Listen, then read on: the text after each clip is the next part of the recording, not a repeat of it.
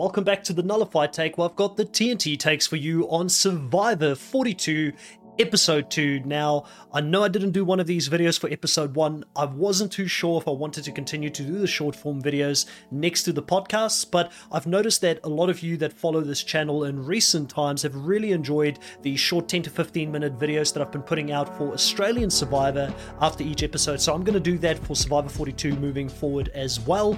If you are new to this channel and you've never watched any of my videos because you don't watch Australian Survivor, welcome to the channel. My name's Chris. I host the podcast here on the Nullified Take where we talk about Survivor, The Amazing Race, and also The Challenge CBS to follow pretty soon with a lot of great Survivor players on that cast. So if you enjoy this type of content, please hit the like, hit the subscribe, and follow this channel. When we get to 500 subscribers, I'm going to make an Australian Survivor merch buff available for last season. It's very rare, and when we hit 1,000 subscribers, I'm going to be making available 5 merge buffs for the first 5 seasons of Survivor US CBS. So there is going to be some free giveaways on this channel.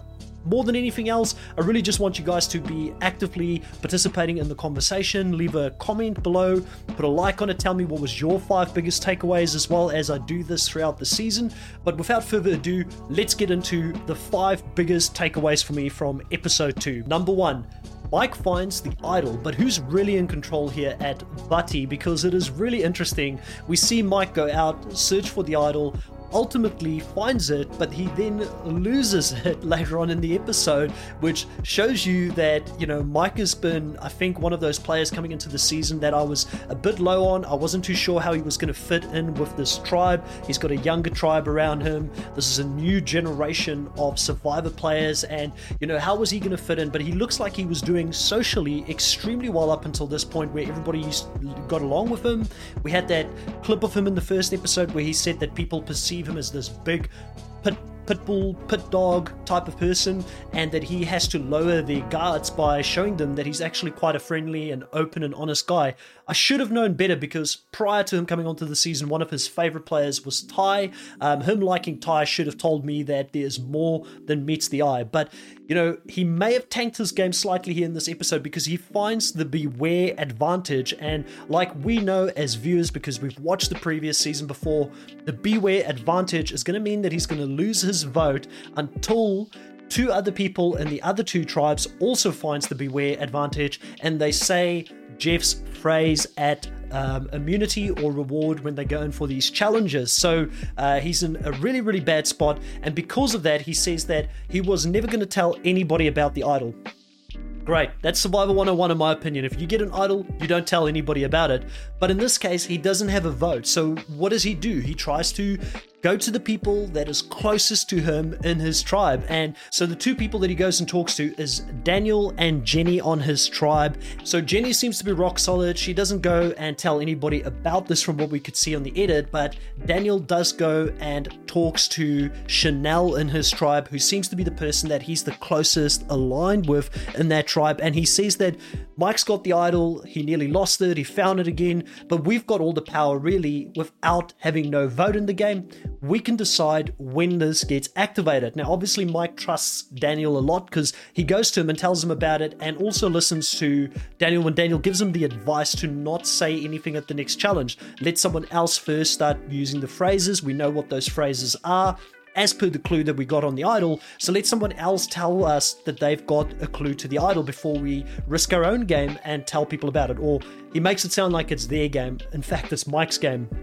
But I thought it was really interesting because Daniel observes something here this episode, and it's that he's got all the power without losing his vote, and he ultimately can decide if that idol is going to get activated, because he can continue to let Mike know, don't activate the idol yet, or he can just choose to vote Mike out before it becomes a thing, and then they don't have to worry about the idol. It's one of the things that I actually do enjoy about the beware advantage.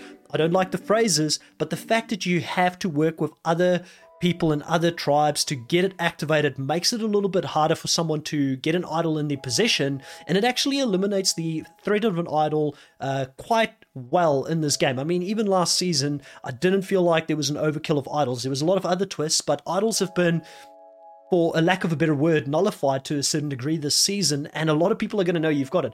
In my opinion, getting the idol under these conditions, under the beware conditions, it's not a benefit to your game whatsoever unless you're in very big trouble, but you don't want to be in that trouble to begin with. So obviously you can't fault him for it. He didn't know what the beware advantage meant, and we obviously have seen that previous season, so we probably would have been a little bit more cautious as fans if we got the beware advantage on the island. Number 2, Drea attempts to start an all-girl alliance with Swati and Tori on the Ika tribe, the blue tribe, and Swati is very reluctant of jumping into bed with Drea here, and it's going to be interesting because one of these two I feel like are going to go before the merge. It's either going to be Drea or it's going to be Swati, and at this point, I went back and forth with Jake, my co-host, and Dino Polo from Survivor South Africa, who was our guest last week, about if Drea is going to play a good game this season or not, and if she should have been one of our top 3 players. Ultimately, I went into that episode low on Drea. I ended up putting her in my top 3, and Jake went very high on her, and then he ended up not putting her in his top 3. So we kind of both convinced each other to go the opposite direction of what we were going to do coming into that podcast. But the thing with Drea for me is she's played very hard, very fast from the beginning of the game.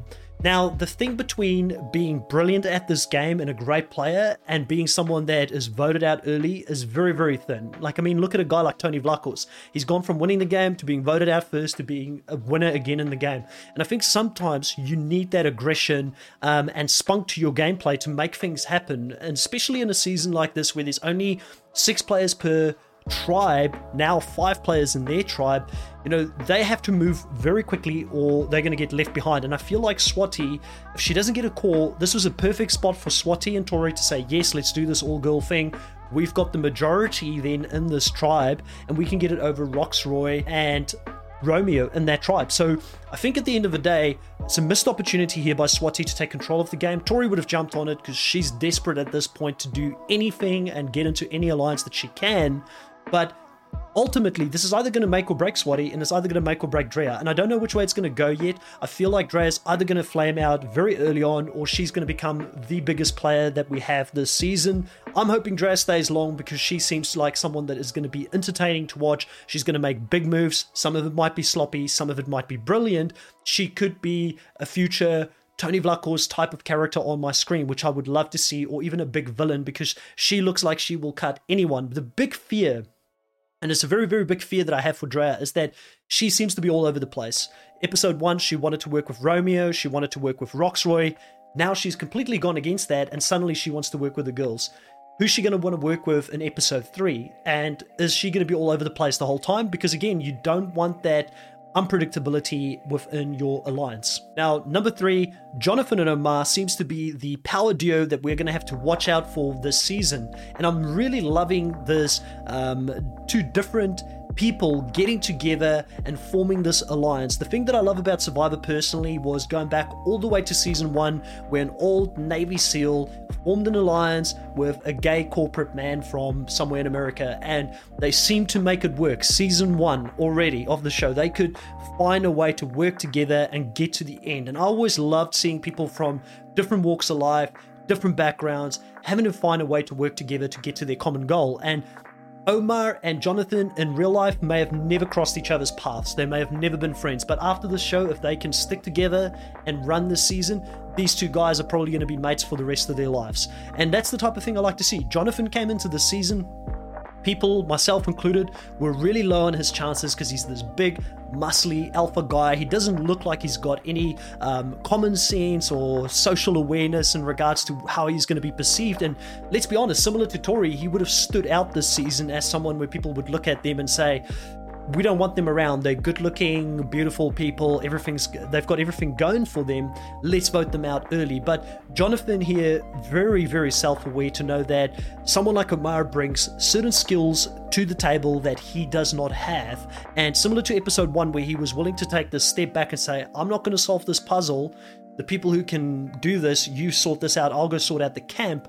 Similar to that, he is now recognizing he can't run this game on his own, and there's certain weaknesses that he is going to have, and he's willing to work with people that are going to complement that, which is the sign of a great player. And I think Omar, being that strategic, social player, and the one with the smarts, you've got Jonathan there as an attachment to that, the brawn. I think they're right. They're going to make the perfect player between the two of them. The greatest duos in this game, they balance each other out. So I'm very excited to see how that's going to play out.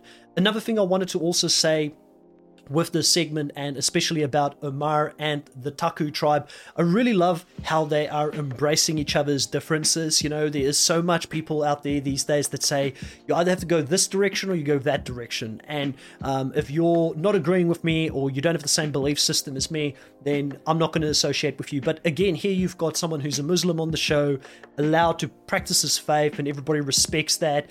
And you've got Christians in the game as well who are there and saying, hey, listen, we're happy to learn from each other. And I think we need more of that in life. We need people to be talking to each other instead of shutting down like we see a lot of the times in society these days. So great moment. Love both Jonathan and Omar, and that is my third takeaway for this episode.